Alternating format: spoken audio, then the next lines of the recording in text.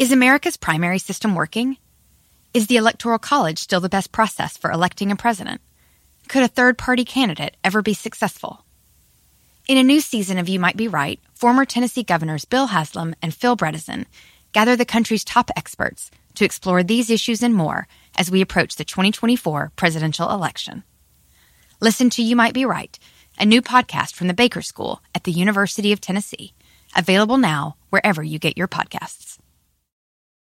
Luxury is meant to be livable. Discover the new leather collection at Ashley with premium quality leather sofas, recliners, and more, all built to last. No matter how many spills, scuffs, or pet-related mishaps come its way, the leather collection at Ashley is made with the durability you need for the whole family. Shop the new leather collection at Ashley and find chairs starting at $499.99 and sofas at $599.99.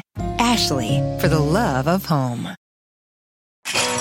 Ditch the clowns on the left and the jokers on the right, and join Michael Smerconish right here in the middle. This is the Smerconish Podcast for independent minds. Well, Ukraine continues to dominate not only the news, hello everybody, but also my survey questions at Smerconish.com. And if the voting on the survey questions is indicative of how you are feeling about this subject, then you are very interested in it. Yesterday, 9,137 votes were cast on this question. If Russian troops enter separatist-held eastern Ukraine, is it an invasion? Well, to those who voted, this was like a no-brainer yesterday. 94.17% said, yes, it is. The no votes were 5% and change. Okay, let's call it 95% say, yeah, if they enter eastern Ukraine, it is an invasion. How far will they go is today's survey question at Smerconish.com. But before I tell you how I worded it, the Associated Press yesterday actually published an explainer. You know how they do the explainer? It's like the version for dummies. And I'm always attracted to them, whether they're at AP or at Vox or even USA Today. But they had an explainer on when is the word invasion appropriate. They said use of the term invasion is important in this case because it sets the stage for what Biden said could become multiple waves of economic sanctions in coordination with NATO allies and other countries who view Putin's aggression as a violation of international law and a threat to the order of Europe. Okay, makes sense. Sanctions, after all, are the West's main tool for pushing back because they have ruled out taking on Russia militarily. I need to do a segment here, TC, remind me of sanctions for dummies. Like, what are sanctions? I know 3 oligarchs have been singled out by Boris Johnson, but sometimes it feels like it's double secret probation, and maybe that's my naivete. Back to the Associated Press. They say it's difficult to see this as anything other than an invasion. Although people can argue over terminology, the disagreements would fade if, as many expect, Putin launches a full-scale offensive to topple Kyiv. Well, that's one of my answers to today's survey question. Will he try and advance that far? Biden said it defies logic to think that Putin has taken such extensive military preparations, including putting more than 150,000 troops on the border and moving blood supplies to those areas for reasons other than invading his neighbor. You may have heard the president say yesterday, you don't need blood unless you plan on starting a war. There's a Notre Dame law professor named Mary Ellen O'Connell, an expert on international law and the use of force. She says any crossing of a national border with military forces is unlawful, even if it's called something other than an invasion. A lawful response is gauged by the scale and effects of the incursion, she said, using force to take control of an entire country, displacing a government and military forces loyal to its most extreme form of violation. So that's the definition of invasion, according to the Associated Press and some of their experts. Today I'm asking, so how far is he going to push? How far will Putin advance?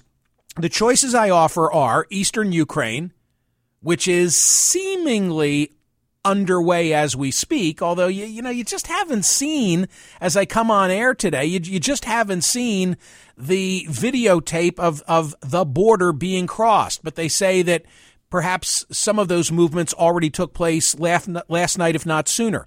How far will he advance? Eastern Ukraine, Kyiv, all of Ukraine, other former Soviet states, or none of the above? There would be pushback, obviously, every step of the way. As a matter of fact, Axios this morning says as the threat of a large-scale Russian invasion grows, Ukraine's government introduced a 30-day state of emergency. They called up military reservists between the age of 18 and 60. 60, interesting, right? And voted to allow ordinary civilians to carry firearms. Axios national security reporter Zachary Basu was told by a U.S.-based source in contact with the Ukrainian government, boy, are they going to fight. I do believe that the Russians don't quite understand what they're going to face. We shall soon find out, sadly. The question of then how far President Biden will go remains a bit up in the air. He's made it clear that he would not send U.S. troops into Ukraine, but yesterday said that he's ordered a shifting of European-based U.S. troops to 3 NATO members who feel most vulnerable to potential Russian attack. That's Estonia, Latvia, and Lithuania. 3 Baltic states that were annexed by Moscow following World War II and regained their independence after the collapse of the Soviet Union in the early 90s, I think 91.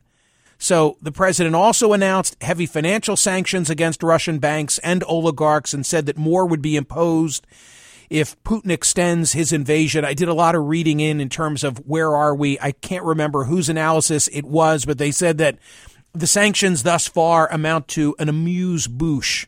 Am I saying that right, TC? Here is your amuse-bouche from the chef. First time I ever received amuse-bouche, I thought it was only for me. And then I saw other diners. They sat down. They got the same thing. And then you weren't so amused? I think it was like a mushroom in a spoon. Yes, I was just booshed. I was not amused. So many things I can say right now. But the point is, they say, well, this is just the first way. This is the first course. It's not even the first course. It's just a little, whetting of the appetite. Hey, the national sales event is on at your Toyota dealer, making now the perfect time to get a great deal on a dependable new SUV like an adventure-ready RAV4. Available with all-wheel drive, your new RAV4 is built for performance on any terrain, from the road to the trails, and with plenty of passenger and cargo space, plus available tech like wireless charging, you and your entire crew can stay connected. Or check out a stylish and comfortable Highlander with 3 spacious rows of seating for up to 8 passengers and with available features like the panoramic moonroof. You can sit back and enjoy the wide-open views with your whole family. Plus, both RAV4s and Highlanders are available in hybrid models, so no matter your style, you can drive efficiently and save on gas. Visit your local Toyota dealer and check out amazing national sales event deals on RAVs, Highlanders, and more when you visit buyatoyota.com. Can you remember a time when you thought someone you disagreed with might actually be right? In the new podcast, You Might Be Right, former Tennessee governors Bill Haslam and Phil Bredesen pose that question to guests like Paul Ryan, Al Gore, and Judy Woodruff. Come for the stories, stay for the substance and expert insights into some of the most challenging issues facing the country, including affordable housing, crime, and education. Listen to You Might Be Right, a new podcast from the Baker School at the University of Tennessee, available wherever you get your podcasts. Luxury is meant to be livable. Discover the new leather collection at Ashley with premium quality leather sofas, recliners, and more, all built to last. No matter how many spills, scuffs, or pet-related mishaps come its way, the leather collection at Ashley is made with the durability you need for the whole family. Shop the new leather collection at Ashley and find chairs starting at $499.99 and sofas at $599.99. Ashley, for the love of home. So we will see what today brings. Today, obviously, it's already much later in Kyiv. Politico Playbook noting, the question remains, what is the appropriate Western response to something significantly short of a significant invasion, or not even significant, just major military forces coming across? There are a couple of smart takes today that I thought were worthy of passing along. A friend of mine, whose judgment I trust, sent me a note last night. I'll tie this together with today's Wall Street Journal, which said, some of the crap, this is my friend, some of the crap coming out of Putin's mouth hasn't been heard from a person with significant military capability since Hitler in the 30s. Fictionalized history, ignorance of treaty and other legal obligations, ethnocentric, racist justifications for conduct, scapegoating, ultra-nationalism, and naked threats of military action. And then, of course, there's the conduct itself. Crimea and Donetsk region equals Sudetenland. Many people have made that comparison to Hitler and the 30s. I was thinking about my friend as I was reading this triple byline in the Wall Street Journal today that talks about Putin in an era of COVID. And tell me what you make of this assessment. As I was reading it, I was thinking of the imagery I'll bet you've seen of Macron meeting with Putin at a 20-foot long table and there's nobody else at it, like one's at one end and one's at the other end. Or I also saw footage of Putin meeting with his ministers. Same type of a situation. He was so far away that they needed to use microphones. So I was thinking about that when listening to this and wondering, are they questioning his fitness? I'm thinking about my friend who says, some of the crap coming out of his mouth we haven't heard from someone with a military capability since Hitler in the 30s.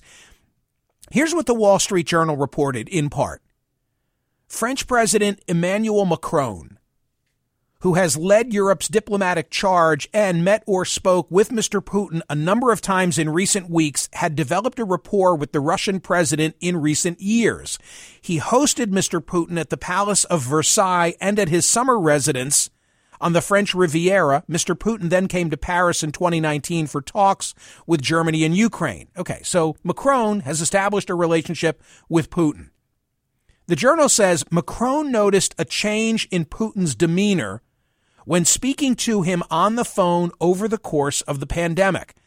Quote, he tended to talk in circles, rewriting history, a close aide to Macron said. That impression hardened when Macron traveled to Moscow 2 weeks ago as part of a diplomatic push to avert an invasion, according to French officials. Macron found that Putin was more rigid, more isolated, and had basically gone into a sort of ideological and security-minded drift. The Kremlin's strict health protocols set the tone. Mr. Macron was told that if he wanted to shake Mr. Putin's hand or sit next to him, he needed to arrive nearly 7 hours. This is the French president. You'll need to arrive 7 hours before the meeting. You'll be required to take a PCR test administered by a Russian doctor and without the French president's doctor being present. The president, meaning Macron, decided a picture of him shaking hands with Putin was not worth all of this. So Putin says, you can come and you can meet with me, but you're going to be at the end of that 20-foot long table unless you get here 7 hours ahead of time and outside the presence of your doctor. This is like Captain Queeg kind of things. Where are the strawberries, isn't it? Isn't that what they're saying here? As Moscow continued its military buildup, Macron worked to keep the lines of communication open between Putin and other Western leaders.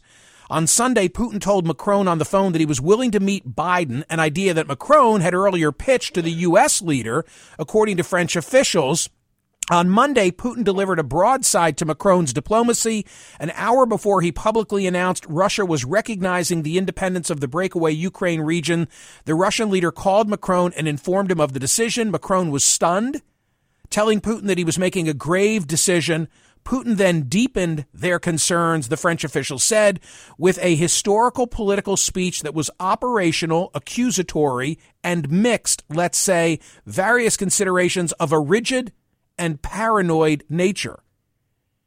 Am I wrong? The Wall Street Journal seems to be saying that in the era of COVID, amidst this pandemic, that the guy's off his rocker. I think.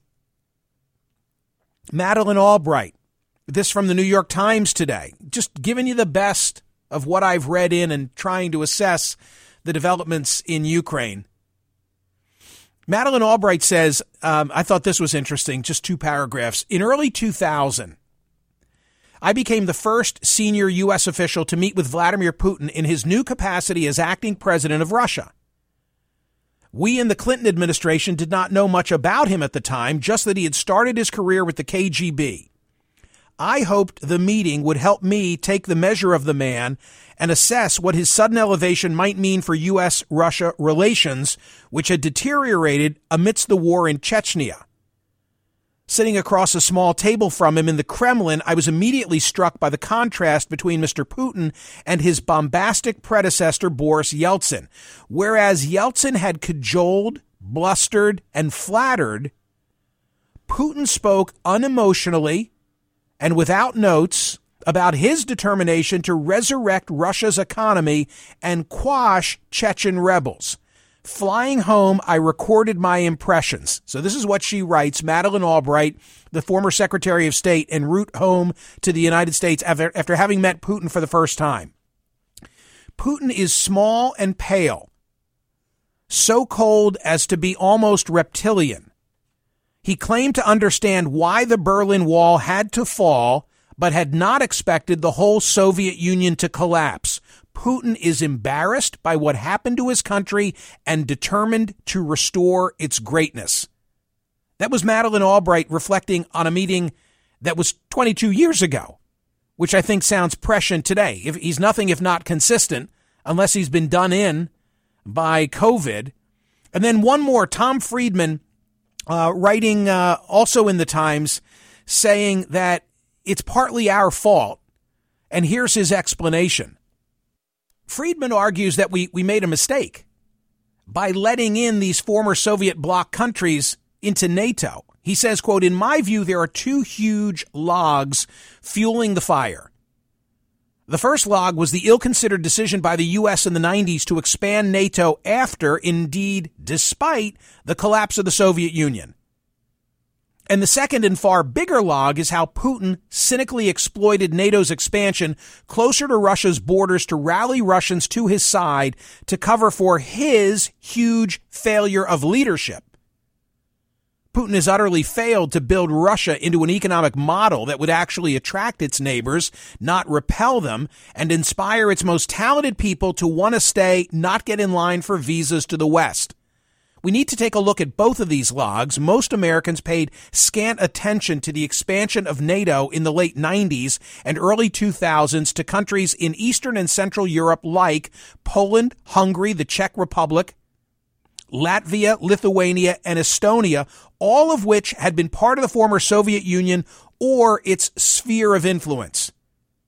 It was no mystery why these nations would want to be part of an alliance that obligated the U.S. to come to their defense in the event of an attack by Russia, the rump successor to the Soviet Union. The mystery was why the U.S., which throughout the Cold War dreamed that Russia might one day have a democratic revolution and a leader who, however haltingly, would try to make Russia into a democracy and join the West, would choose to quickly push NATO into Russia's face when it was weak. I hadn't thought of it until Tom Friedman wrote it. I always thought that it was opportune for us after the collapse of the Soviet Union to quickly bring into the fold those nations that he just rattled off. But he makes the observation that no, this was perhaps the worst thing we could have done, because when Russia was weak, we were taking advantage and rubbing it in their face. And now we've ratcheted up the tension because beyond Ukraine, we've got all these NATO allies that Putin feels threatened by. Here's how he goes on to make his case. I think this is important, and then I'll stop. Friedman says, on May the 2nd, 1998, immediately after the Senate ratified NATO expansion, I called George Kennan, the architect of America's successful containment of the Soviet Union. Having joined the State Department in 1926 and served as U.S. ambassador to Moscow in 1952, Kennan was arguably America's greatest expert on Russia. Though 94 at the time and frail of voice, he was sharp of mind when I asked for his opinion on NATO expansion. And then Friedman gives the totality of what Kennan told him. I think it's the beginning of a new Cold War, he said. I think the Russians will gradually react quite adversely, and it will affect their policies. I think it's a tragic mistake. This is this authority at the time that NATO has expanded, saying we're making a mistake vis-a-vis Russia. There was no reason for this whatsoever. No one was threatening anybody else. This expansion would make the founding fathers of this country turn over in their graves. We have signed up to protect a whole series of countries, even though we have neither the resources nor the intention to do so in any serious way. NATO expansion was simply a lighthearted action by a Senate that has no real interest in foreign affairs. What bothers me is how superficial and ill-informed the whole Senate debate was. I was particularly bothered by the references to Russia as a country dying to attack Western Europe. Don't people understand our differences in the Cold War were with the Soviet communist regime? And now we are turning our backs on the very people who mounted the greatest bloodless revolution in history to remove that Soviet regime. And Russia's democracy is as far advanced, if not farther, as any of these other countries we've just signed up to defend from Russia. Of course, there's going to be a bad reaction from Russia, and then NATO expanders will say that we always told you that is how the Russians are, but this is just wrong. And Friedman says it's exactly what's happened. Interesting takes, right? Tom Friedman, Madeleine Albright, The Wall Street Journal, and of course, all of your telephone calls to come. Today's survey question: how far will Putin advance? Eastern Ukraine, Kyiv, all of Ukraine, other former Soviet states, or none of the above? And did we set the stage for this? Was it a mistake? Was it a mistake for us? I must tell you, I look back on, I was on the radio at the time, like how much thought, how much examination did we give to the NATO expansion? I can only remember my view at the time was one of, hey, this is great. Poland and Hungary and Czech Republic, Latvia, Lithuania, Estonia, all now on our side. This is wonderful. Without really stopping to think how in the long term this could come back to haunt. Maybe it should have been Russia that we were saddling up to and not the former aligned nations. Hear more of Michael Smerconish on SiriusXM's POTUS, Channel 124. Live weekdays from 9 a.m. to noon East or anytime on the SXM app. Connect with Michael on Facebook, Twitter, YouTube, and at Smerconish.com. Michael Smerconish, for independent minds. You might be right. It's simple, but something you almost never hear in politics today, with each side more concerned about scoring political points than solving problems. I'm Bill Haslam, a Republican. And I'm Phil Bredesen, a Democrat. We're former Tennessee governors, and we invite you to listen to our podcast, You Might Be Right. Join us and guests like Al Gore, Paul Ryan, Judy Woodruff, as we take on important issues facing our country. Listen and subscribe to You Might Be Right, a new podcast from the Baker School at the University of Tennessee. Luxury is meant to be livable. Discover the new leather collection at Ashley with premium quality leather sofas, recliners, and more, all built to last. No matter how many spills, scuffs, or pet-related mishaps come its way, the leather collection at Ashley is made with the durability you need for the whole family. Shop the new leather collection at Ashley and find chairs starting at $499.99 and sofas at $599.99. Ashley, for the love of home.